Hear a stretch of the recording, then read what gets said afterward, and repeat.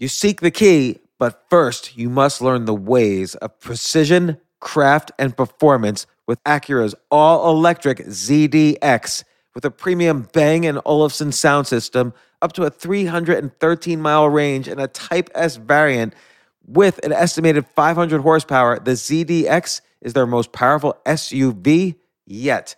Unlock the energy when you visit Acura.com to order yours today. Okay, let's do some quick math. The less your business spends on operations, on multiple systems, on delivering your product or service, the more margin you have and the more money you keep. That's obvious. But with higher expenses on materials, employees, distribution, and borrowing, everything costs more.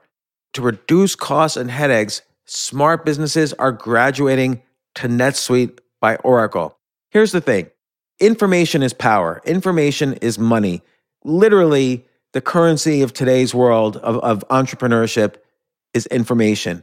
And if you could bring all of the information about your business into one dashboard, this is incredibly valuable.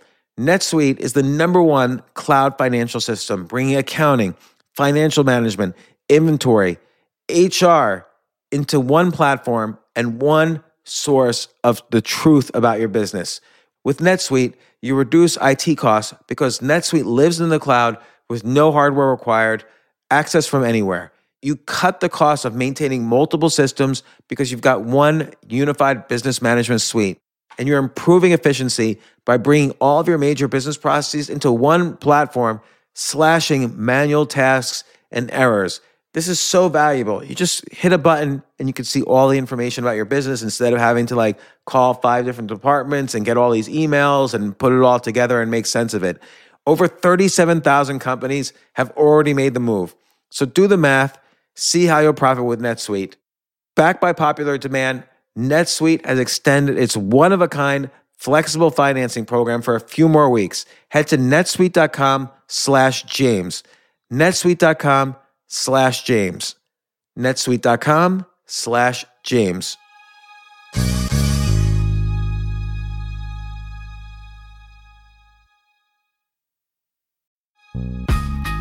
This isn't your average business podcast, and he's not your average host.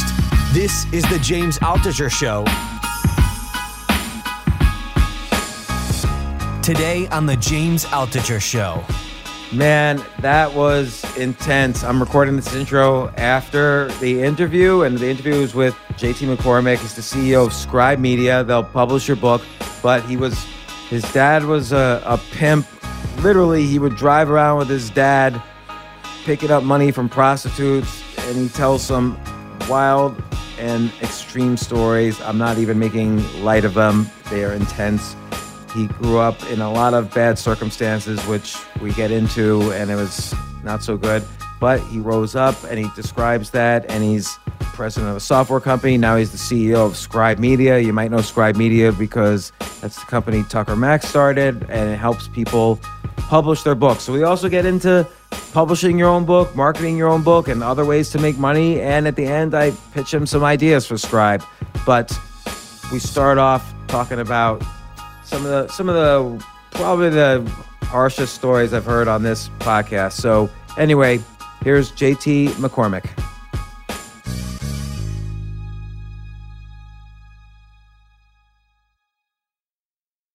Morning, your feet hit the ground. You got to be excellent. Excellent. So you're in your house right now? Are things locked down still? In Texas, it things kind of, I guess, if you want to say, heated up or spiked, whatever the case may be. We actually opened the office back. We went shelter in place early March, and then we opened everything back up June 1st. And then we shut it back down at the end of June. And so we shut it down indefinitely. Yeah. What does that mean? Employees obviously are working remote, but you don't think you'll ever? Everyone's remote, and it's worked out well for us. So there's a little over 50 of us in the tribe, and 10 of those. Yeah, and 10 of those folks are remote anyway. So remote for us was easy to convert to. It wasn't a big deal. So, all is well. Good. Yeah, I think the whole world is going to go. I mean, obviously, this is discussed for millions of hours in the media, but remote is here to stay. It's never going away at this point. Yeah, it definitely, in some way, shape, or form. I know for us, we've always had a dynamic, a combination of both, if you will. So most of our tribe members come in 2 to 3 days a week, and then they work from home, 2 or 3 days, whichever they've. So we've always had this type of setup. So it was very easy for us to convert over to it. Well, I'm curious how you're managing it, but it's interesting because a friend of mine was telling me the other day it takes 21 days, and I don't know if this is true, but he says it takes 21 days to build a habit, but 90 days to build a lifestyle. And now we've all been remote for more than 90 days. Lifestyle has changed in the United States of America, in the world. It's interesting, James. I'm gonna throw a little fire out here. I've always had a problem with that, and I don't know if it's factual. I don't know if it's a medical fact, but I've always had a problem when someone said it takes 21 days to develop a habit, because I always think to myself, if you tell yourself it's going to take 21 days, then it's going to take 21 days. But if I told you it was going to take 21 minutes, would you believe that? And so I got a problem right off the bat when someone tells me how long something's going to take. I agree with you, because I'll do push-ups for 21 days in a row. Oh, I did it. I built the habit. Then and that means I don't have to do it anymore. So then I'll stop doing it. Exactly. So yeah, I figure myself, what if I told you it was going to take 21 seconds, 21 minutes? So I feel it's equivalent to this, James. When someone says, I'm not a morning person. Well, you're right, because you just told yourself you're not. So if you tell me it's going to take 21 days, I have this mental thing in my head now that I got to get to 21 days. I don't know why that is. No, I agree with you. And look, this leads right into your story. I mean, you grew up you can argue you grew up one way and transformed yourself into another way. I would disagree with that, story arc in some sense, but I think that's the classic way people would describe your story. I would think. I don't know for sure. But so essentially, you wrote the book. I've read it twice now, but I gotta always look up the title so I don't make it wrong. I Got There: How a Mixed Race Kid Overcame Racism, Poverty, and Abuse to Arrive at the American Dream. I read this when it came out, like in 2017, and I think we were going to have you on the podcast. I forgot what happened. Like, why didn't I have you on my podcast then? Man, because you canceled on me. I did. I'm sorry. Man. I had a lot going on. My life's better now. There you go, man. Well, I'm so glad we've connected. I mean, we've intersected so many times, I feel, over the years. So I'm so glad you're on. Just a little introduction. You grew up in, definitely a horrible situation. Dad was a drug dealing pimp, as you've described. Mom was an orphan. She had her own struggles. You spent time in juvie. There's a great scene in the book where you're embarrassed about the fact that not only did you not have an MBA, you didn't go to college, or you didn't have a college degree, and Tucker Max, our mutual friend, kind of shamed you a little by saying, JT, you should own it. You should basically be proud of it. You're a truly self-made man. And that kind of was a realization for you. And, but it's interesting, I had Ken Langone, the founder of Home Depot, on, and he made the point that no one is self-made because everybody has people helping them. And, so you agree with that. But tell us a little about the story. What was, tell me a pimp story. And I just want to say right now, you've been CEO of companies, president of companies. You're CEO of Scribe Media, again, started by our mutual friend Tucker Max. It's a great, innovative company. I've sent tons of clients your way. I've had tons of your clients on my podcast. And what you do is you basically help people tell their stories. You help people write their books. You help people market their books. It's kind of a hybrid publishing company. I think it's just such a great service for humans. I wish I had the idea. I always tell Tucker, I wish this was my idea. It's such a good idea. And then I appreciate Tucker quit that. as CEO and made you CEO, which, by the way, knowing Tucker for a long time, that's almost an impossible achievement that no one else is ever in history going to be able to say, I took Tucker's place as CEO. Yeah. It was an interesting dynamic coming on, but to your point of tell you a pimp story, I'll give you a little bit about it. You nailed the background. My dad was a pimp and a drug dealer, and it's sad because somewhere along the way, James, our society twisted the term pimp. We turned it into a positive, pimp my ride, pimp my apartment. But my dad put women on a street corner. They sold their bodies, and my dad took every dollar. And then along the way, he also fathered 23 children. So Oh my gosh. I'm one of 23. My dad was a black man. My mother is white. She, like you said, she was an orphan, grew up in a 1950s institutional orphanage. Unfortunately for her, when she got out of the orphanage, one of the first people she met was my well-dressed, fast-talking, quite a bit older father.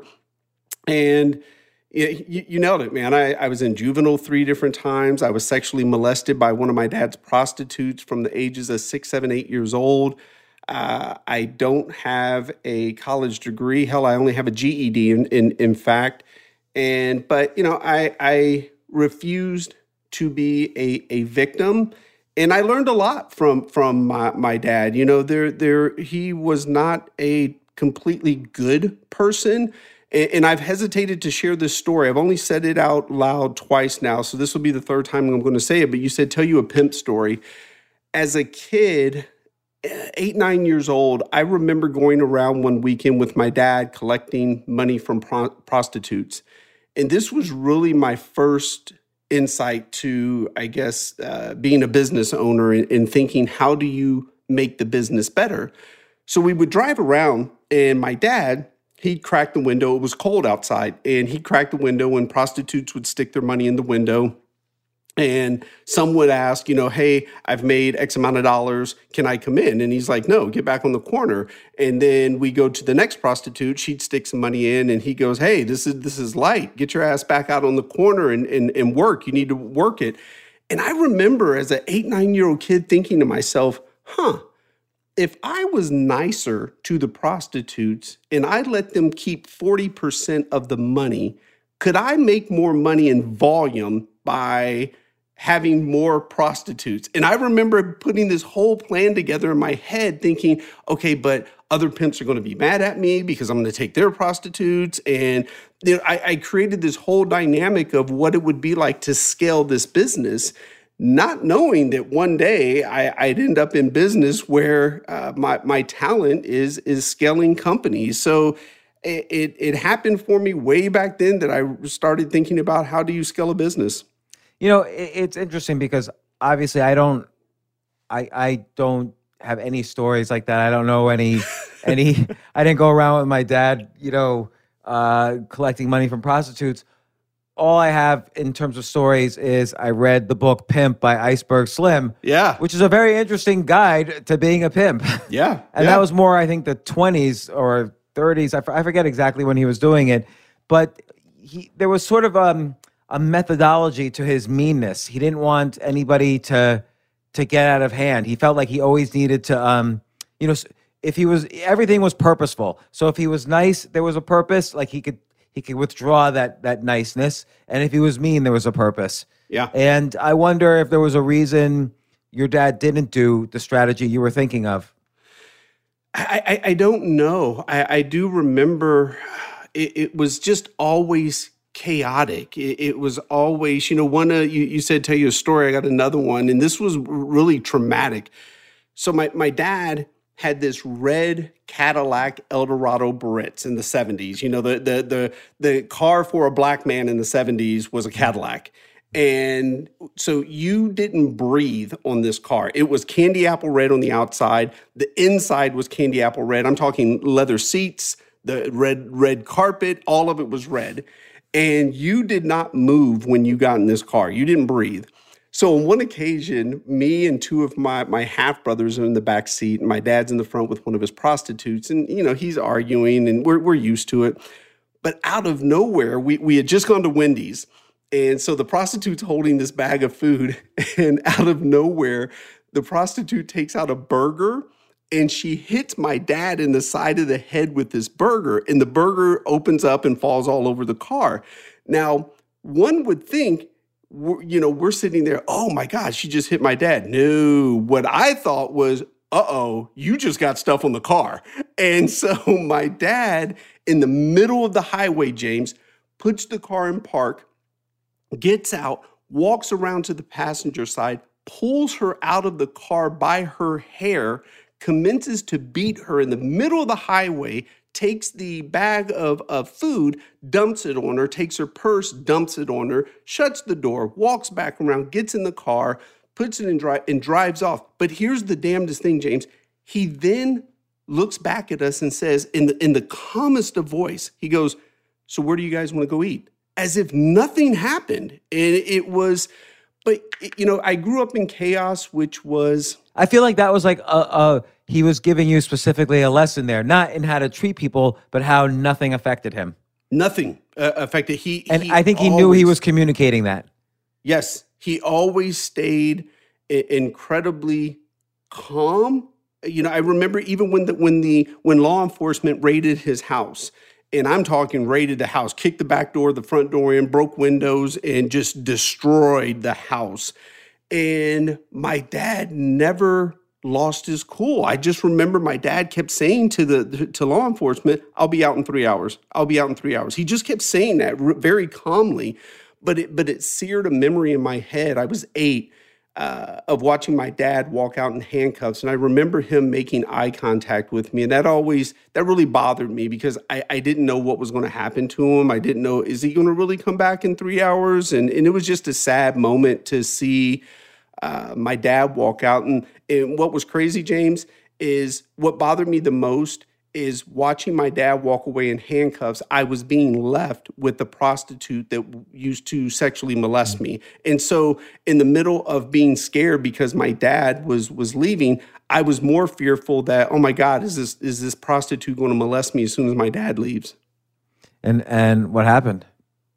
She didn't, and so that was a good thing. I think just because there was so much disarray and the house was messed up and just the whole series of events, she never did. But man, James, from the ages of 6, 7, and 8, that woman was a monster, man. She used to, and I guess I'm free to say this on your show. She used to force me at ages 6, 7, and 8 years old. She used to force me to perform oral sex on her. And if I didn't do it right, she would slap me in the face and punch me in the head and say, do it right. And, I'm 6 years old. What the hell does do it right mean? And so I remember right about when I got 8, 8 really clicked a lot of things for me. I felt like I matured a lot at 8 years old. But I remember saying to myself, okay, I am never, ever going to be in a position where I don't know what to do. And I developed what I call perfectionism. Everything I did from that point on, I wanted to be perfect at it. And unfortunately, it served me very well in my career, but it was also a detriment because we all know there's no such thing as perfect. And I even developed this phrase when people would say to me, well, JT, there's no such thing as perfect. And I would tell people, I may never touch perfection, but damn it, I'm going to get close enough that I can smell it. And it just was a very bad, it didn't serve, it served me well, but it caught up with me because there's just no such thing as, like I said, as perfection.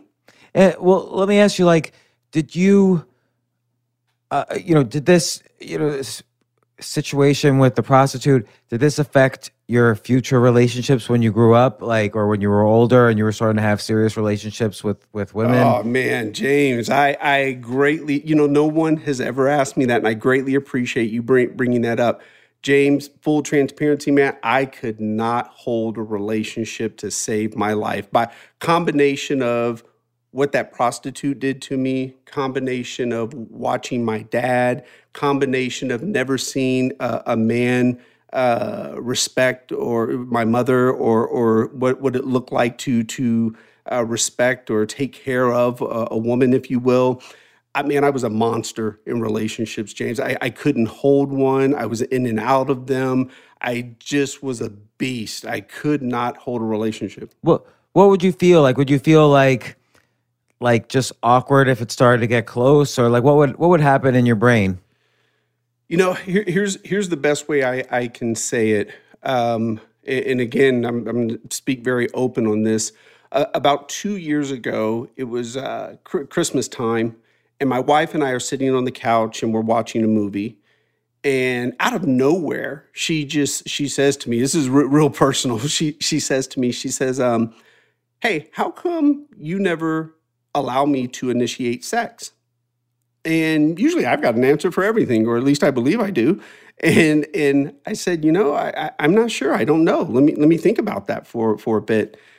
And about a week later, I came back to her. I said, hey, I know why. And she was like, you know why what? I go, why I don't allow you to initiate sex. And I had never said it out loud. And I told her, I said, because when I was a kid and, that prostitute would molest me, she always initiated it. She always forced it on me. And it took me time to sit back. There I was, 42, 44 years old, and realizing no woman, I never allowed any woman to initiate sex with me. Even if a woman attempted to, I would not have sex because I did not realize the impact of what that took on me as a child. And since discussing that with her, do you think vulnerability frees you a little bit from that emotional prison? It does. Even doing the book was very therapeutic for me. When I first met Tucker and we talked about doing the book, I said to Tucker, I was like, hey, man, I don't care if this book ever sells a copy. Matter of fact, I only need 5 copies for my kids. I was doing that book as a legacy piece for my children. That was it. Yeah. I did not want that book to ever be public because of the stories that were in there. I swore there's stories in that book that I swore were going to be in a safe, wrapped in chains at the bottom of the Atlantic Ocean. But when the book went public, through a lot of encouragement, a lot of conversations, a lot of support, and we made the book public, it was very freeing, for people. Yeah, I don't have a degree. My actual name is Jevon McCormick. I'm mixed race, half white, half black. My father was a pimp. My mother was an orphan. And so it was very freeing that, this is who I am. And damn it, like it, love it, hate it, whatever, it is what it is. But, the conversation with my wife was very therapeutic because I had never said it out loud. I had never had to think about it. I compartmentalized it, put it in the back of my head, and just forgot about it. And often the child of an abusive parent has a tendency to repeat, generations repeat abuse. Sometimes it skips a generation, but like, how do you think about this in relationship to your kids? For me, I've always said my dad, he taught me a few things what to do, but more than anything, he taught me what not to do. He taught me how to not be a father. My dad didn't have much follow through. Matter of fact, because of my circumstances, my dad had a lot to do with it. I eliminated 3 words from my vocabulary, James. And if you allow me, I'll even give you the 3 words. So I eliminated the words hope, wish, and luck from my vocabulary. And I'll dive into them. When I was a kid and I would hope my dad would come pick me up, he never showed up. When I would hope there was something to eat when I got home, it never produced anything. So I stopped hoping. And in fact, James, I got a friend of mine now. He's a pastor. And he goes, JT, I can't eliminate the word hope. I said it 16 times in my sermon last Sunday. And I said, okay. I said, follow me on this. I said, do you want me to hope there's a God? Or do you want me to believe there's a God? Now, keep in mind, James, he's a pastor. He said to me, he looks at me and he goes, damn. He said, I've never thought of it that way. I said, I don't do hope. I believe. Believe forces execution. If I believe I can have the big house, then I've got to execute to go get it. If I believe I can have the career, I've got to execute to go get it. Yeah, that's such a great point. Like hope sort of implies there's some aspect out of your control that is going to help you. And on the one hand, you could say, is that related to your perfectionism? Like you have to control everything in the path. No, you can just say, look, I can just I can just take these actions, and I know that they're the correct actions. If I want to get the house, I might not get the house, but these are the actions to take right now. Exactly. And the same thing with Wish. I'm so passionate about Wish, James, and eliminating it. I've got 4 children now, ages 6, 5, 3, and 1. And so we do a lot of birthday parties in our house, obviously. But you're living in hell now. This is the worst. Man, it is complete chaos in my house. Talk about abuse. Oh man. But when we do their birthday parties and we put the cake on the table and we light the candles, we don't say make a wish. We say make a goal. There is 0 wishing at the McCormick house.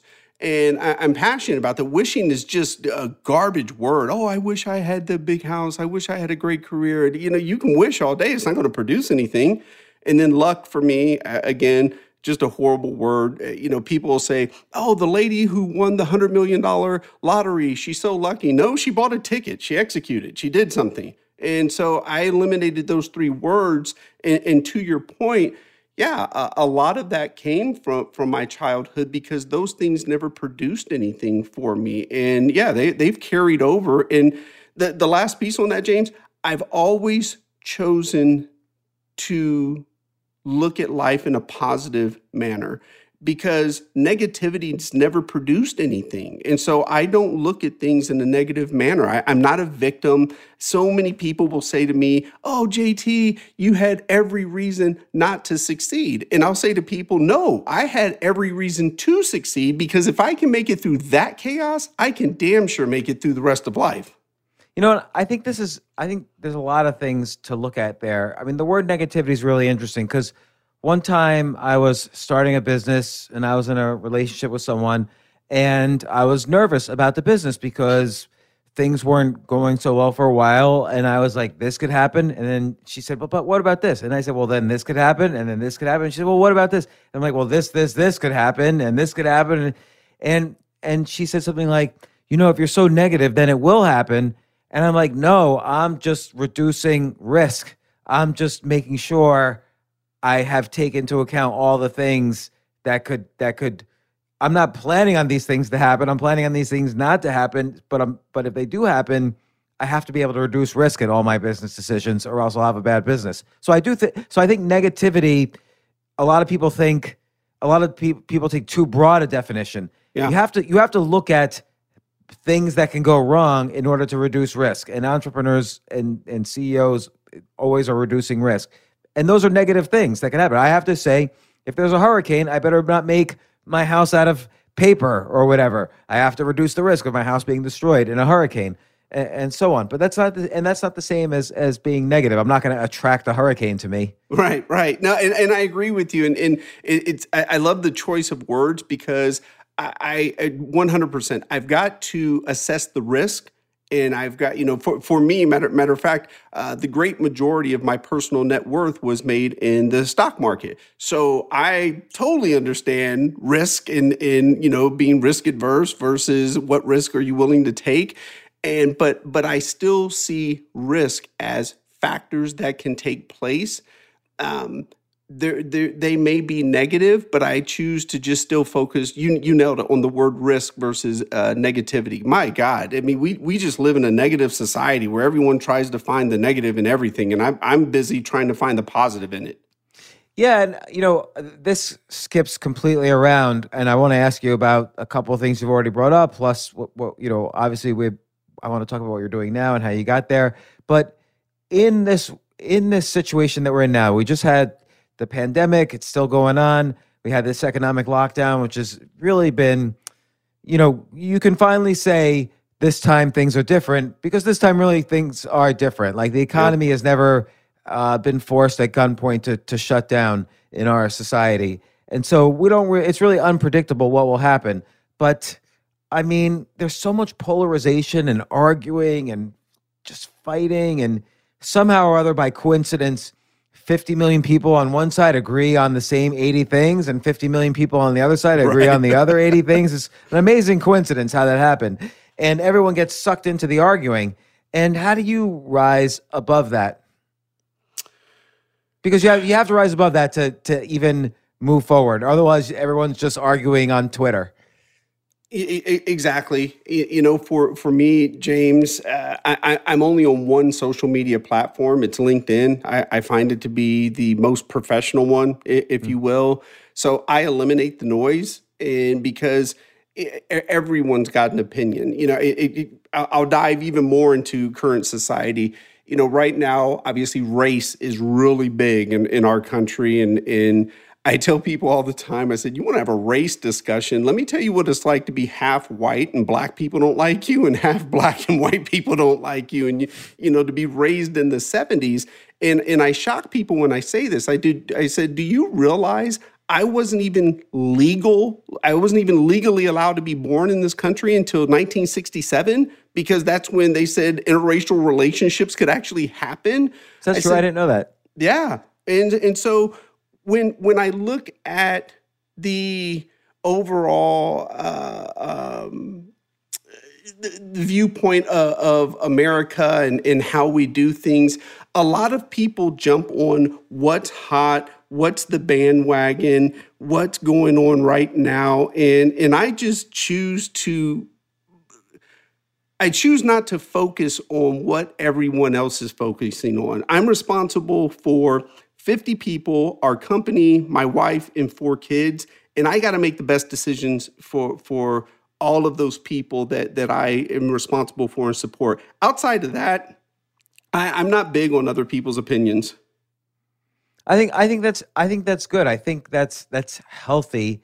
And I think, understanding who you really are responsible for, and they take up enough time and they take up enough energy. It's not like everybody's out there trying to save the world or say like, oh, we can't put police 3,000 miles away, or we can't take this drug or that drug.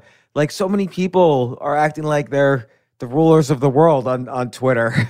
And yes. they must all have PhDs in chemistry and epidemiology and economics, and they're all experts, and they're anonymous also. Yes, everybody's got an opinion. Everyone's an expert. I'm still trying to figure out what makes you an expert. So I focus on the things that I feel like, back to your word, that for the most part I can try to control, because at the end of the day, none of us really ever have control.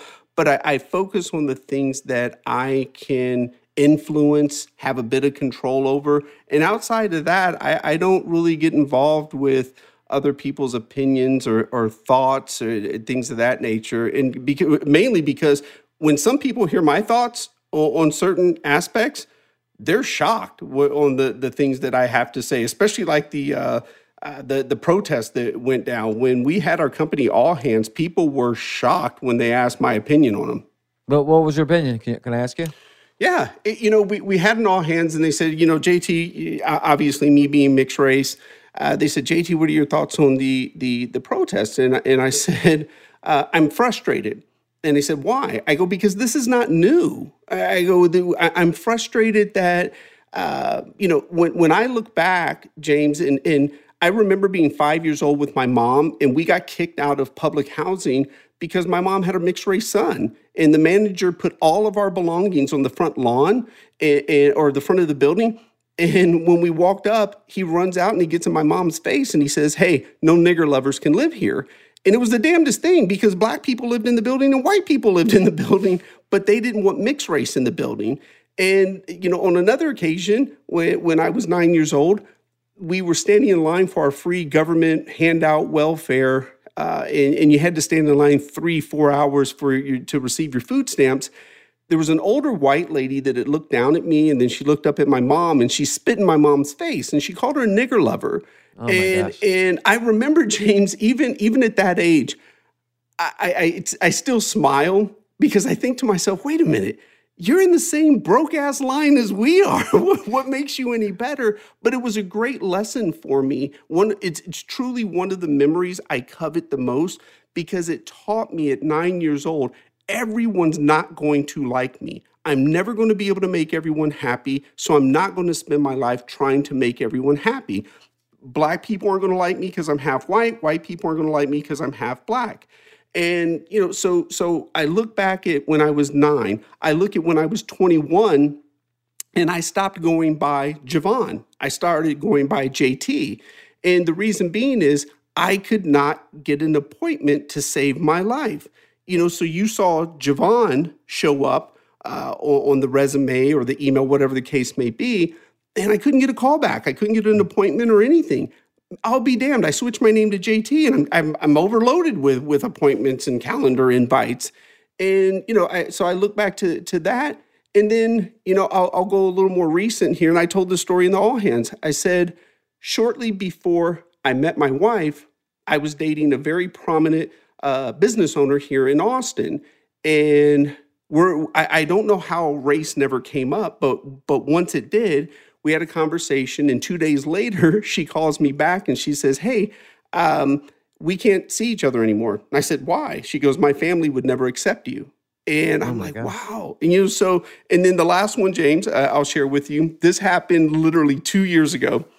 I'm on a podcast, and I'm being interviewed to be on this magazine. I'm going to be on a magazine cover with Leon Cooperman, the hedge fund billionaire, with 4-star General Petraeus, and the CEO of Anheuser-Busch, and a few other CEOs are going to be on the cover of this magazine.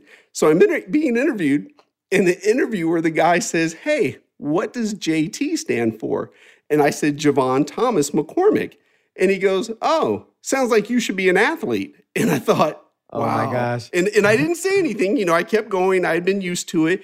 But then he further goes into the interview, and he says, "Wow, you're so articulate." Oh my God. What did you say? James, I'm used to it. And the fact of the matter is, I was excited to be on the magazine. So it was one of those moments that I said to myself, okay, do I blow up, put this guy in his place, or do I keep my composure and get to be on the magazine? I chose to keep my composure and be on the magazine. But the reason why I told our team, our tribe in the All Hands, why I'm frustrated is because this isn't new.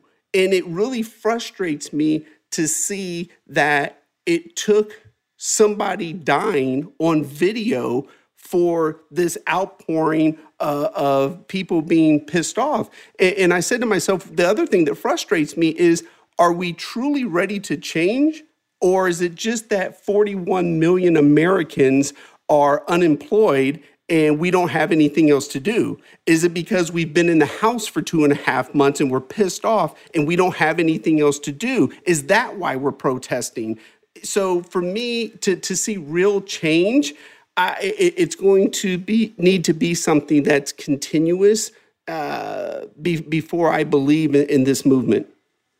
Yeah, I mean, it's funny. I asked Brooklyn Borough President Eric Adams, who's African American. He spent 22 years on the police force as well.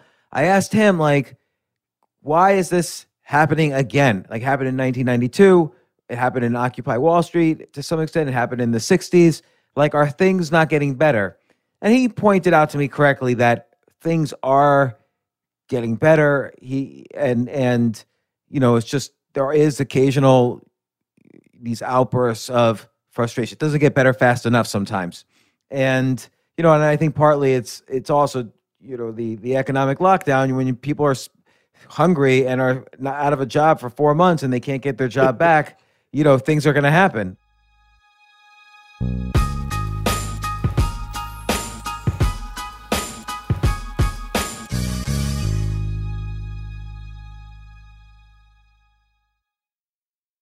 I have to say, Airbnb has changed my life. I just love staying in Airbnbs. In about a month, I'm going to Cocoa Beach, which is right next to Cape Canaveral. I'm going to watch some rocket launches. I'm going to, of course, be staying in a very nice Airbnb on the beach. And it's just such a great experience. The whole world is available to us now because of Airbnb. But whenever I'm at an Airbnb, I always realize, the home that I left to come to this Airbnb, I could be making money on that right now by hosting and being an Airbnb myself. So, and I've known people, I had a friend who basically, made a living from turning his home into an Airbnb. So if you have a home, but you're not always at home, you do have an Airbnb there. and it can easily fit into your lifestyle, and it's a great way to earn some money.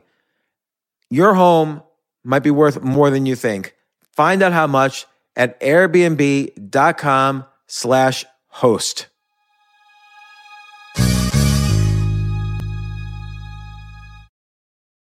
I remember last year I was asked to go speak at the Norway Business Summit, and I was so excited because side by side with the Business Summit was the Norway Chess Summit, where I would get to see in person Magnus Carlsen, the best chess player ever, playing chess. But it was 4 plane rides, like to get to the city that ultimately I would go to. So I really did not want to fly for 14 hours, and they were willing to pay for everything for me. So I at first class. So I didn't want to fly for 14 hours and not be first class.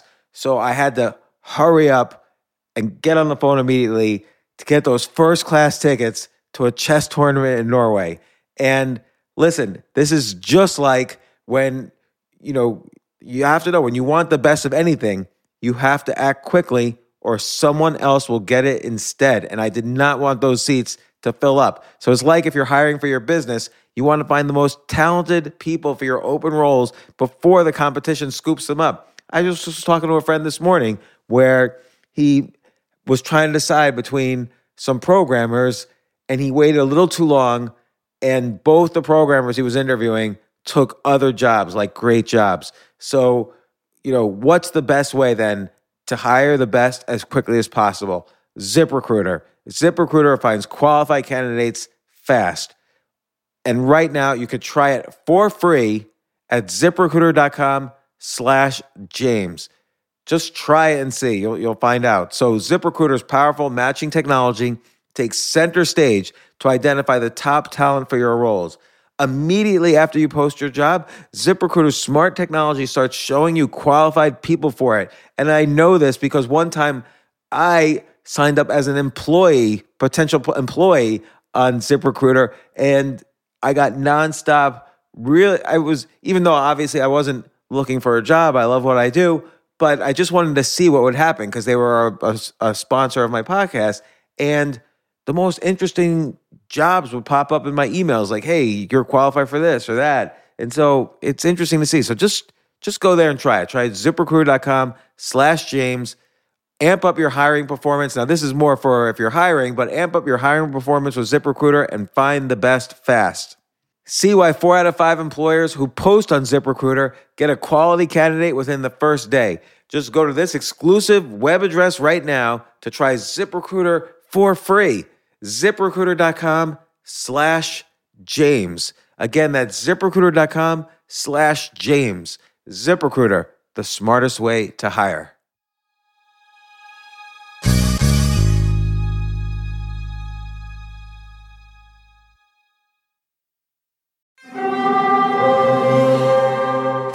Hear that? It's the call of the Crave. And when the Crave calls, you know what to do.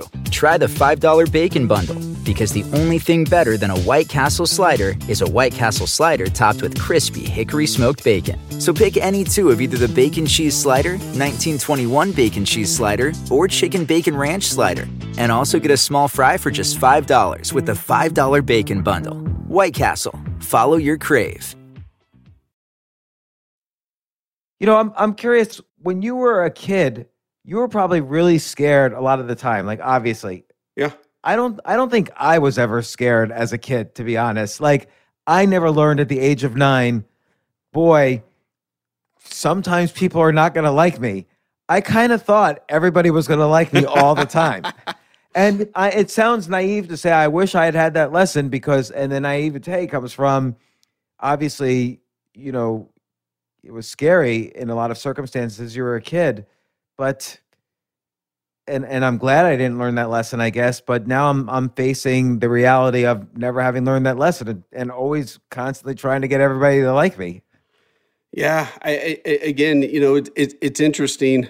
Even being on social media or a book review or something like that, or survey results after you give a keynote, and you see the negative review or the negative feedback from the survey, And I smile because I've always known everyone is not going to be happy. Everyone's not going to like you no matter what you do. Everyone is not going to like you. You're going to have an opinion that someone doesn't agree with. Your race, people aren't going to agree with. There are people to this day that do not believe that there should be mixed race in this country. I can't do anything to help those individuals. So I focus on being the best version of myself, being the best husband, father, CEO that I can possibly be. And outside of that, people have to deal with their own emotions. So when you were hanging out, you mentioned one story where your dad was in the front seat arguing with the prostitute. You were there with two of your half brothers. That is an interesting little side note. Like, did you and your half brothers like hang out? Like, do you have a LinkedIn group of just all 23 of your half siblings? No, matter of fact, James, when I left Dayton, Ohio, I was 15 years old, and I knew I had 18 half brothers and sisters. When my dad passed away a couple years ago and I went back to his funeral, I found out I had 5 more half brothers and sisters. So I'm standing at this funeral next to brothers and sisters I didn't even know I had. Like, I could have seen these people in the street and never known we were related. But yeah, my dad would pick us up quite often, and we would, see our brothers and sisters. And, the story, one of the stories I would share with you, James, that really changed the trajectory of my life, that let me know I was able to take on a whole different level of responsibility, is 3 of my half brothers and sisters and myself got left in a house for 3 weeks in February in Dayton, Ohio. I was with my dad. I was supposed to be with my dad. My mother was in Texas. She didn't know where I was. My dad had taken me. My mother had no clue where I was in this country. And then my dad decided he was going to take off to England, and he left. And he left us with this prostitute, and she was a horrific heroin addict. And one Sunday afternoon, this prostitute says, "Hey, I'll be back. I'm going to go to the store and get a pack of cigarettes." And she left me with my 3 half brothers and sisters who were 4, 3, and 2. And Sunday turned into Tuesday. Tuesday turned into Wednesday. And this woman hadn't come back. And we're there 3 days. And I remember, my God, what are we going to do? No one knows we're here. We don't have a phone. How are we going to eat? So I had to tell the 4-year-old to babysit my 3-year-old and 2-year-old half brother and sister while I went down to the store and stole food for us. And it was a hell of a risk, going back into the risk factors, because if I would have got caught, they would have been left at that house by themselves. So I went down, stole food, came back. James, the minute I got back, it hit me. I'm like, the 2-year-old doesn't have any diapers. So I knew I couldn't steal diapers, so I knew I had to potty train my 2-year-old little brother. And so I put him on the toilet, James, and he's crying, I'm crying. And I look at him and I said, "Hey, man, until something comes out, this is how it's going down." And so that's how I learned how to potty train. Fast forward a little bit, those 3 days turned into 3 weeks. This woman left us for 3 weeks, James. And I always express this to people when I tell the story. There is no greater stress in my life that I've ever experienced than every hour I lived in fear of wondering, would they disconnect the electricity and disconnect the water? Because I knew what it was like to live without electricity and water, but it was February in Ohio. It was cold. And all I did was worry every hour. Would they disconnect the electricity? Would they disconnect the water?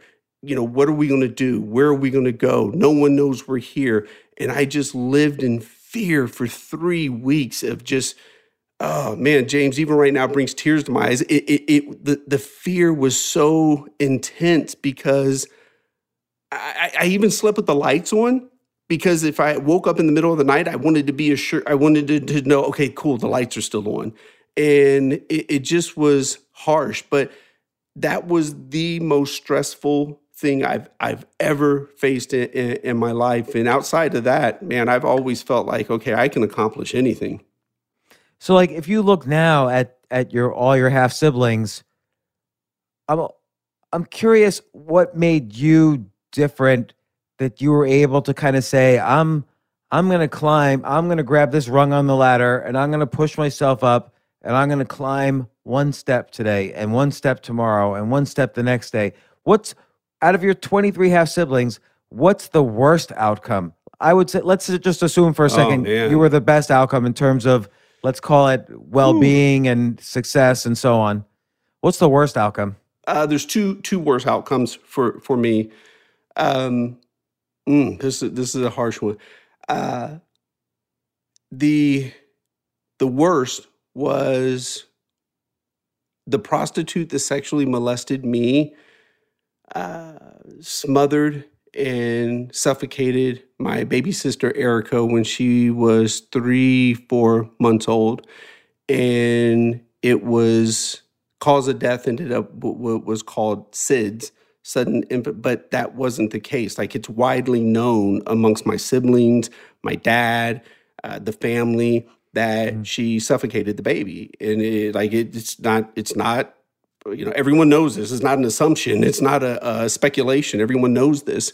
So that was the worst. The other one is one of my brothers got deep into the drug game. And when I say deep into the drug game, they found him on the side of the road in broad daylight. His hands were cut off and he was shot in the back of the head and set on fire in the middle of the day in Detroit. And the only way they were able to identify him were by his dental records. And so that's the worst. And I've had, brothers in and out of prison and things of that nature. But yeah, I ask myself sometimes, James, how, why me? How did I get here? I've done my best to answer that question and say to myself that a big part of it is I remember looking in the mirror and just feeling like no one believed in me, no one loved me. But I remember saying to myself in my teenage years, okay, if no one loves me, if no one believes in me, damn it, I'm going to love and believe in myself. So at the end of the day, there's always one person in this world that loves me and believes in me. It's me. And so if we're going to make this happen in life, it's going to be by way of us. And I would always say us, like there was two of us when I looked in the mirror, but I would always say it's going to be by way of us. And what do you think triggered that just little bit of, I don't know whether you call it positivity or go get 'em or something, like there's something lifting. And what lifted you think? I do know this for a fact. I've thought back on that often, and it's something that I'm passionate about now, so I'll give you both parts. When I was 10 years old, I was living in Houston, Texas with my dad. My dad had moved the pimp game down to Houston, Texas, and my dad drove me through a neighborhood, one of the most exclusive neighborhoods in the country. It's called River Oaks in Houston, Texas, and he drove me through this neighborhood, 10, 15, $25 million homes. I had never seen anything like this, James. I mean, you had one family who lived in these homes that were bigger than the public housing projects that I lived in. And I remember driving through that neighborhood saying to myself, I want one of those. That's what I want. And I just remember saying that to myself, and that became an execution goal for me. It's like, okay, I want one of those houses.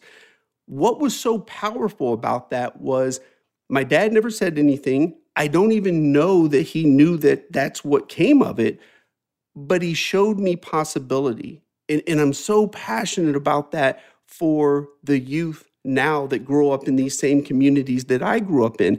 How the hell are you supposed to know what you can aspire to be when you don't even know what exists? James, it wasn't until I was 34 years old that I even knew what a barista was. I didn't have a chicken breast until I was 15. I didn't know they would deliver pizza to your house till I was 16 years old. So I look at these communities, these low economic communities that I come from, and it pains me because I know there are incredibly intelligent people in these communities, incredibly bright people who want a way out of these communities, but you don't even know what's possible if no one shows you. And sometimes we spend so much time telling people that we just don't show people what's possible. So my last piece on this, if I could make one change to the educational system, your freshman year of high school, I would implement a class called Show and Tell. And not show and tell like my 6-year-old where she takes her favorite toy and they tell you about it. No, show me a wealth advisor. Tell me how I can become one. You can become a certified financial planner and you don't have to have a degree. But how am I supposed to know that? Show me a pharmaceutical rep. Tell me how I can become one. And it's sad because it's just show and tell from your freshman year. Show me attention to detail. Where do you learn that lesson? No one teaches you attention to detail. So it pains me because that moment really held a huge impact for me because it showed me possibility. It's such a great point about education too, like how, when you're a kid, you think, oh, there's lawyer, doctor, astronaut, fireman, businessman, president, and those are like your 6 job choices. Right. And there's nothing else. Like nobody knows. Like I didn't know, for instance, what an engineer was or how many. Right. And now kids, if you're a kid now, I try to get my kids, hey, take a T-shirt, paint on it, sell it on Shopify or Depop or Etsy or whatever. Like there's all sorts of possibilities now. Like there's an infinite possibilities, but kids literally don't know. Like Yeah. they have no clue. And I think that's the fault of the education system to some extent. I mean, kids have to get up and go too, and Yes. have curiosity. So, so then you rose up out of your situation. I read it in your book. You worked in the very respectable and honorable industry of subprime mortgages for a while. Yes, sir. Helping your fellow man buy a house. And everybody deserves a home. Oh, man, that was the worst freaking law ever passed. People don't really know. That's a topic of a whole other podcast. People really don't know the history that's a of whole subprime. different conversation. Because you could blame, there's so many places to blame, and it's everyone's fault. So, and everybody wants to point a finger, but you could just point it to everyone. Yes. But I am really intrigued. Like you rose up, you understood business, you went through business, you went through ups and downs fairly quickly. And then, did you ever feel overwhelmed when later on you became CEO or president of a software company? Whew, James, man, I remember. So I got hired on at the software company. I was the lowest paid person. And I sat on a fold-out metal chair in a storage closet to make my sales calls. And there were 13 of us. And James, man, I should have been fired 71 different times from that company because I was not a culture fit. I just was the epitome of arrogance, cocky, toxic to the culture because all I knew was how to take care of myself. So sales for me was a great industry because it's all about producing, drive results, and you just have to focus on you. Well, that's not very good for a company as a whole. And so what was happening as we continued to have success and I brought in more business, I was toxic. I was just kind of like, hey, I brought in this business. I don't care what you do. Do your software, whatever it is you do. I mean, James, I was so arrogant. I made the comment one time to the software engineers. I said, I don't care if you can launch the space shuttle from your phone. If I don't bring you a space shuttle, you don't have anything to do. And I should have been fired. And so it went from me being the sales guy, the top sales guy, to getting promoted to EVP of sales and marketing. So then I went from toxic person to creating a toxic team. So the whole sales and marketing team, we were all toxic because it was all about us being number one. We didn't care about everybody else. We just knew we were going to be number one. And then I got promoted to president. And damn, James, I remember walking into work early, my first day as president, and looking around and saying to myself, oh, wow, I'm responsible for all of this now. And it hit me. You are only as good as the great people you are surrounded by. And that became the way I did business. My whole leadership philosophy is rule number one, surround the company with people far smarter than yourself. Rule number two, surround yourself with people far smarter than yourself. And rule number three, repeat rules 1 and 2. And so that became my leadership philosophy. And I realized, wow, you have to put people first. People is the number one aspect in success in business. At least for me, it is. My three are people, process, and profits. Keep them in that order. So people always say people first, but what does that mean? Like, what did you do? What was the first people first thing you did? So I'll take it here to where we are at Scribe right now. And you even look at our culture doc. So for me, when I say people first, if you are in leadership, these are my opinions. If you are in leadership, your role is nothing more than to serve and support the people you work with. No one works for me. People work with me. And in fact, if you go to our About Us page, James, you know this, go to any company's About Us page, and the first thing you see are all of the C-suite executives, founders, chairmen, blah, blah, blah. Well, if you go to our About Us page, I'm at the bottom. And the reason why that is because I believe my role is to serve and support. I'm the foundational piece. And if you're looking for me, I want you to actually see all the people who are doing the work long before you make it down to me. Yes, do I make some decisions? Of course I do. But in my opinion, great leadership, when you make those decisions, it's by way of the great people you're surrounded by, and you're asking questions and you're getting input. So when you say, what do you do to put people first? It truly is, how do you serve the organization? Move the roadblocks, move the obstacles. Even others in our organization, no one has direct reports. If you are in leadership, you're nothing more than a direct support. You support the people that are on that team. So there's no direct reports, there's no bosses, there's no managers. You are a direct support for the people you serve. So I think my listeners know what Scribe Media is, but maybe describe it. By the way, I just realized Scribe is in the word describe, but go ahead.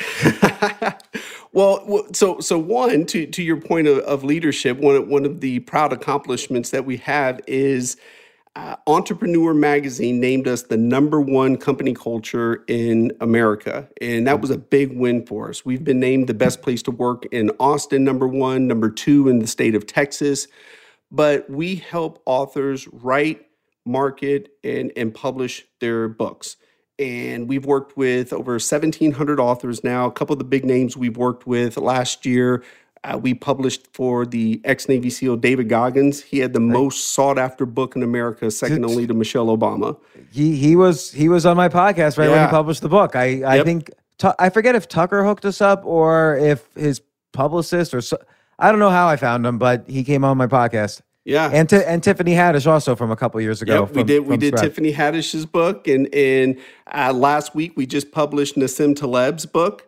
And then the one that I'm very proud of, we published for the Nobel Peace Prize Committee. And the reason why I'm proud of that is it speaks volumes on our quality. And then from a selfish standpoint, the reason why I'm so proud of it too is never in a million years did I ever believe that the guy from Dayton, Ohio, whose dad was a pimp that had 23 kids with a GED, would publish the book for the Nobel Peace Prize Committee. Yeah, I mean, it's weird how dots get connected on the planet. God bless America.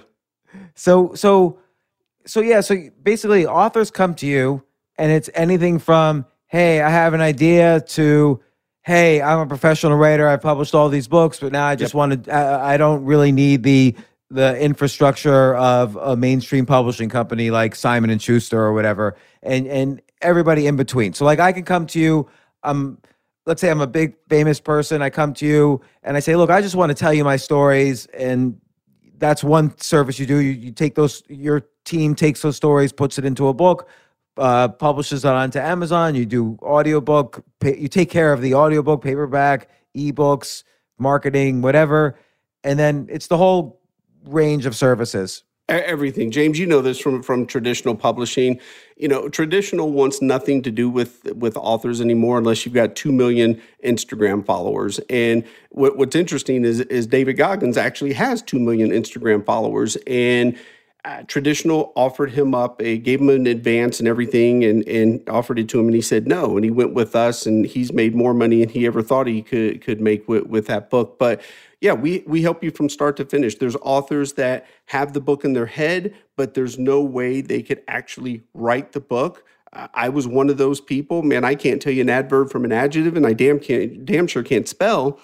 But I knew I had a book, and I knew I wanted that book for my family, for my children. So we help people from book idea all the way through publishing, getting it up on Amazon, Barnes & Noble, iBooks, Google Play, so on and so forth. And then we have individuals who write the manuscript themselves, and they said, okay, here's my baby. Can you do the proofreading, some editing, help me with the cover design, the interior layout, so on and so forth? And we get it published. Again, same piece that we do with the folks who just have the book idea themselves. So yeah, everything in between, we help authors write, publish, and market their books. It's so interesting because just in terms of how the publishing industry has evolved, you're right. Like, and I don't want to.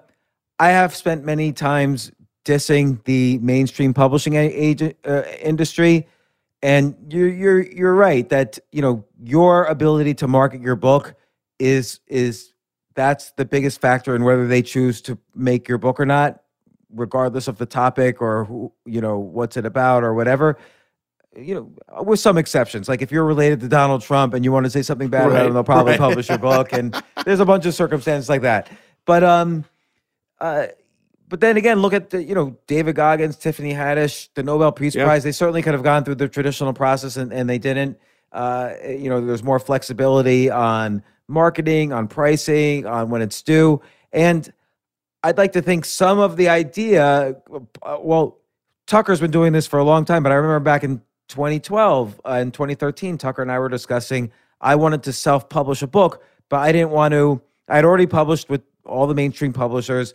I didn't want to skip any, I didn't want to, what was it? I didn't want to take a shortcut that would ruin the book. Yeah. So I wanted to make sure I had a professionally done cover, professionally done layout, professionally done inner layout, professionally done proofreading, which is different from professionally done editing. And, it really kind of, I wanted to professionally self-publish. And, I'd like to think that Tucker having experiences like working with me on this, led him more and more to the ideas that became Scribe. I'm not taking credit. I think I owe him more than he owes me. But you nailed it though, James. You keep using the word professional, and it's interesting because we actually carved out our own lane, if you will. There's traditional publishing, and we all know that route. And then there's self-publishing. And when you say self-publishing to most people, they still think you're running down to FedEx Kinko's and stapling some papers together. Right. So we created our lane of professional publishing.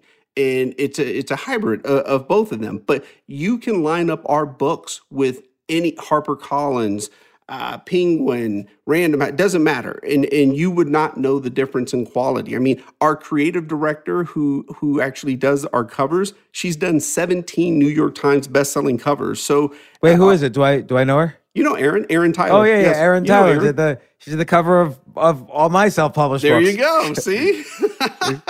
But yeah, you're right. Like if I looked at Tiffany Haddish's book in the bookstore, David Goggins' book, you would never be able to determine that was not done by Random House or Simon & Schuster or whatever. And I think that's really important. If you hire professionals for every part of the job, you're going to have maybe even better than a mainstream published book, or hopefully better, because they're going to be the masters of they're going to be entrepreneurial editors and cover designers and layout designers. And I'm not trashing the people who work for the publishing companies. They're very qualified as well. It's just it's just a different strategy. It's a different strategy, different model, and in our opinion, a model that allows the author to keep control of their book. That's the biggest thing that we hear from people who have published traditional is, and again, you know this, traditional, they own your book. And whereas you publish with us, you own 100% of the IP. The book's yours. You can do whatever you want with it.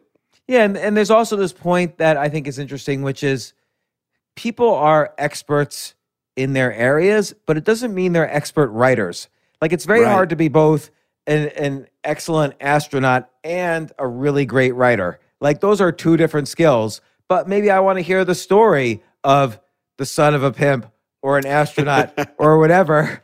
I want to hear those stories and read those stories. And, I want them still told in, someone who's by a master professional, someone who's written best-selling books before, like a Tucker telling these stories, or whoever you have on your team telling these stories, because they've written many books, so they have a different expertise than, David Goggins has his expertise. He might not go from running an ultra marathon to writing, the greatest literary novel. So let's give him that skill set so we can hear his story and benefit from it. And I think that's a real valuable thing that you guys do. Totally. You nailed it. I mean, there's not too many emergency room trauma surgeons who are also excellent writers or even excellent at taking care of their own finances. They usually have someone that does that. If you can run a 4.340 and you're in the NFL, you usually have financial advisors, attorneys, things of that nature. So like you said, the expertise, you go to people for the expertise. I mean, and it's you also pay for time. I give you a very small example of this.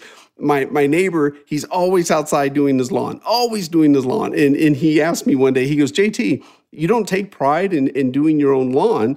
I said, no, I take pride when I turn the corner into this gated community that I can pay someone to do the lawn. I said, I agree come with from you. nothing. I take pride in the fact that I can pay someone to do it. Yeah, that's the whole point. Yes. How do you market a book? A lot of people ask me, if I don't, they don't get it. They don't understand how it works. They say, if I don't go with a traditional publisher, how do I market? How do you guys help people market a book? Well, you know this. If you're not a big name individual, traditional is not really going to help you market your book. You're kind of left out there to do it yourself. Just because you landed a traditional deal doesn't mean they're going to market it. So for us, we find out, what are your goals? Who's your target audience? What are you trying to accomplish? Are you trying to bring in more business? Is this book done for lead gen? Is it done it for credibility? Why did you write this book? Is it a legacy piece? So we sit down with you and let's define success. Let's figure out which podcasts we need to have you on, which contributed articles and publications we need to have you into. Let's manage your social media for you. So we do that whole marketing plan for you. But the whole key is, what are we trying to accomplish? Because you can go out and garner, drive up a bunch of attention, but if it doesn't accomplish your goals, what's the point? Yeah, it's interesting. I remember, again, working with Tucker back in the day, we would talk about this, and he would outline, like, are you going for money, number of books sold, or New York Times bestseller list? Because maybe you could have 2 out of 3, but you're not going to have 3 out of 3. Right. And so it is really important to sit down and think about these goals and who's your audience. Like you said, with your book, you wanted to make sure your family knew your story. Like, even that's an important, goal. And it is interesting because when Tucker did Scribe, or he started and then he brought you on, and I'm sure, I know that was hard for him to kind of cede control to somebody, and he's done a good job, right, of stepping back. Like, he doesn't tell you what to do or anything. You tell him what to do. Yeah, I don't even know if you tell him what to do, but my favorite part, James, still to this day, people will, who know the legendary Tucker Max. If I'm at a conference or something, like, oh my God, you work with Tucker, what's it like to work with Tucker? And what they want to hear is, I come into the office and Tucker's passed out on the conference table with alcohol and beer cans and butt naked women everywhere. That's what they want to hear. But then when I tell them the reality, I'm like, Tucker lives in a gated community. He's married. He has 3 kids, a daughter, 2 dogs, and he has a wine cellar. And he's usually in bed by about 9:30. And it just shatters their whole thought on Tucker. I remember one time in 2012, I got into 2011, I got into some email fight with someone who hated one of my books, and I got this email the next morning from this guy, Tucker Max, and I knew who he was, and I'm like, is this the real Tucker Max? The whole email was about Buddhism and how maybe, I should just relax a little bit when someone's having like a Twitter fight with me. And it was definitely not what I was expecting in my first email from him. But, I'm going to pitch you some ideas for the company. Here's my ideas that I think you guys should also do. All right, go for it. So like, if someone has a best-selling book, and let's say they're in a space that lends itself towards this idea I'm about to tell you, you should also provide services that, hey, will also help you set up a newsletter so you can keep in contact with your audience. So, it could be a subscription newsletter, it could be a free newsletter, but we'll help you.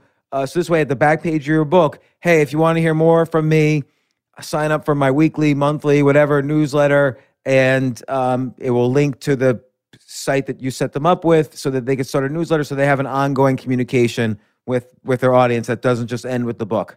Boom. That's idea number one. I like it. I'm taking notes. I'm literally sitting here taking notes. Yeah. And then I had another one while I was thinking of that one, but now I forgot it. So I'll have to think of the next one again. But I'll give you one, James, that was a huge game changer for us.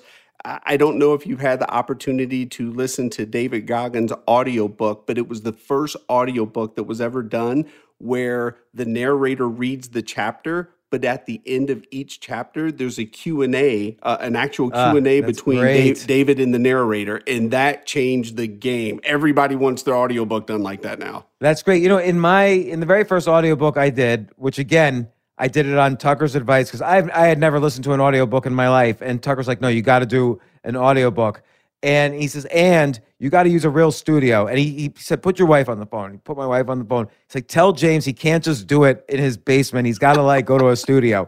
And so I did it, but I didn't want to read the book. So I just kind of riffed on the concepts and told new stories and stuff. So it was a different product. So it wasn't quite like what David Goggins did. That sounds really interesting what he did. I might try that. But I like this idea of making the audiobook a different product than the book.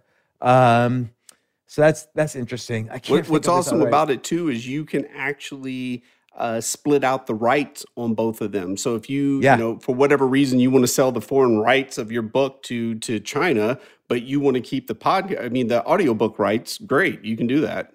Yeah, no, that's real smart. So and Tim Ferriss went around buying up a lot of audiobook rights for a while. Yes. I don't know if he's still doing it, but he did a good job of that. Yeah. Speaking of Tim Ferriss, James, when are we going to get you to move to Austin? Because now let's see, we've got Tucker here, we've got Ryan Holiday, we got Tim Ferriss, we got Hal Elrod, Aubrey Marcus, Joe Noah Rogan, Kagan, Joe Rogan now moving here. So when's James coming? Well, I was thinking about it because my wife Robin, she lived in Austin for about 10 years. And we were thinking about it because New York City is just like Escape from New York now. It's not the same New York City anymore. And Tucker knows I love New York City. I've lived there forever, and I have I even own a comedy club there. I have a real life there, but we couldn't take it anymore. It was getting depressing, and so I'm in Key Biscayne, Florida right now. And, oh wow! Yeah, so I'm a few states. I feel like I'm right next door because it's either New York and the rest of the world. So when I'm here, I feel like, oh, you're in Colorado? Yeah, I'm just right down the street from you. Right. But so I feel like Austin's close, but I haven't. We ended up doing this because it's a little easier for our kids to get back and forth. Yeah. But yeah, and then I was thinking of I want to remember this other Scribe idea. But there was another question I had for you too, which is you're busy with Scribe. You're busy with your family and everything. How many friends do you think someone should have? Oh man, James, I greatly appreciate that question. Me personally, and this has obviously a lot to do with my background, I keep a small circle. I know a lot of people, but I only classify, I've got under 10 friends. And for me, a friend is someone that if my house is facing foreclosure, they'll make the house payment. That's a friend to me. My best friend for life he was the first person I met when I moved to San Antonio, Texas. I was 15 years old. He's been the best man in my wedding. I was the best man at his wedding. When I lost all my money and went broke, he did pay my rent. When he was broke, I helped take care of him. He is my best friend. We always say through thick and thin. So I know a lot of people, but I have under 10 actual friends. Yeah, that's like me as well. And I always wonder the question. So I always occasionally I ask people that. And I just remembered my other idea for Scribe. Here we go. Okay. You know those sites like BookBub and Yeah. you know they send out emails of promotions and they sell quite. If you're on a BookBub promotion, you'll hit there's a good chance you'll hit a bestseller list the next week. You should buy one of those or two of those or three of those sites and maybe not BookBub, but maybe buy 3 or 4 smaller ones that you could get for cheap or email lists of book lovers, and that becomes a service you offer. And you because of who you are, you'll be able to, let's say you buy for 4 or 5 times earnings, you'll be able to quickly increase your earnings because you'll run all your authors through it. James, you are pulling the curtain back a little far, sir. It's I'll say this as well, James. You'll appreciate this. So we are a little over 5 years old as a company, and we have no debt, no loans, no private equity, and no VC money. And I say to people, I said, and here's the most insane part. We're profitable. I said, so when you want to talk about unicorns, a 5-year-old company that can say that, that's a real unicorn, not WeWork. And so to your point, I absolutely love business. And so, yes, taking on those other companies, growing with cash. We make our income statement available to the entire company every month. And it shows how much money came in, how much is in the bank, and what the bottom line is. I don't deal in just top line and subscribers. Like, what the hell is that? It really comes down to the bottom line. So, again, you're pulling the curtain back because that's definitely some things that we have in the works. What do you want to do at the end of this road, or is it just going to keep on going? Like, do you see this being a sale eventually, or probably like an Amazon would buy it, or who knows, even like a Google, or if Scribe goes public or whatever? James, it's interesting. So there's 3 of us. Tucker and Zach are the original co-founders, and then they brought me on. And I shared this with you. I am now the largest equity holder of the company. Wow. And so, with Tucker, myself, Zach, all of us are financially fine. So there's no rush to, an IPO or to sell. If someone approached us with some insane offer, we definitely would have to entertain it. But right now, we love what we do. And really what kept me with Tucker and Zach is they sat me down and they said, look, man, whatever you want to build, whatever. So it doesn't even have to be on books. Whatever you want to build, you can build it here. And it hit me. I thought to myself, wow, I'm surrounded by great people, talented people. Why would I go anywhere else if I've got that offer to start whatever I want here? So for us right now, it's continuing to expand upon the things that we're doing. We've got several different arms that we're getting ready to launch. So it's, continue to grow. And more importantly, James, this is big for me, doing it different than corporate America. Keeping people first, offering valuable work. I'm not a micromanager. I don't care if you have a 4-hour doctor's appointment. Are you driving results? Are you performing in your role? Great, do your thing. If you go to your child's performance during the day for 5 hours, great, do your thing. Are you driving results? Are you performing in your role? So I want to continue to do it different. Grow a great company. One of my big, I guess if you want to say dead mentors that I look up to was George Westinghouse and how he conducted himself in business. He's arguably the founder of the modern of the weekend. He's the only. I didn't know that. Yeah, he's the only baron of his time where the people who worked with him never went on strike. Rockefeller's people went on strike. Carnegie's went on strike. He gave his team Sundays off, and then he started giving them half day on Saturday, and that turned into a whole weekend. And when he died, they built a monument around him, and he offered things that, everyone's impressed by Google and all the things that they offer now. George Westinghouse did this back in the late 1800s. He had a doctor on site. He had a nurse on site, a dentist. He would do a lease buy program for people to be able to purchase their homes. So, I look at that, and I want to take us back to a time period, James, and I mean this with all sincerity. There was a time period in our country where people retired from the place that they started. And now most of these kids have 7 different jobs by the time they're 30 years old. Yeah. And even if someone doesn't want to retire with us, I want them to be able to wake up each morning and know that they have that option. And so I would like to bring that back to the way business is done. Well, JT McCormick, thanks. I know we had planned 3 years ago to have you on the podcast. I really apologize. I was just thinking, did I have him on the podcast? Sometimes I don't remember. Like one time I asked Jay, who's quietly listening here, the audio engineer, we should have so-and-so on. It looks like he had a book come out 6 months ago. And Jay said, yeah, you had him on 6 months ago. So sometimes my memory is not so good.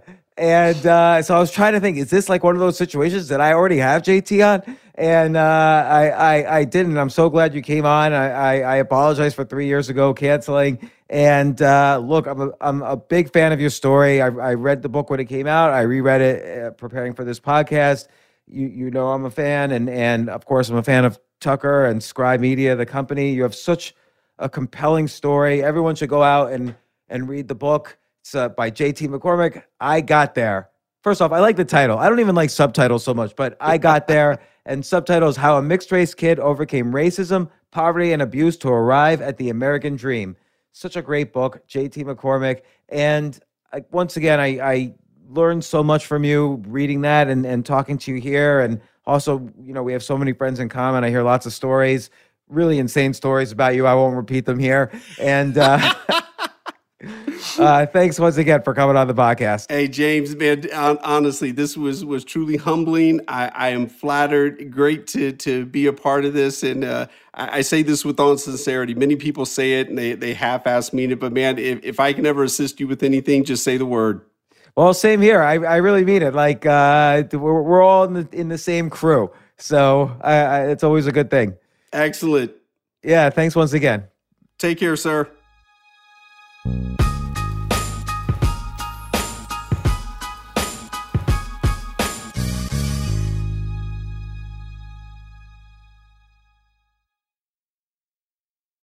At Capella University, you'll get support from people who care about your success. From before you enroll to after you graduate, pursue your goals knowing help is available when you need it. Imagine your future differently at capella.edu.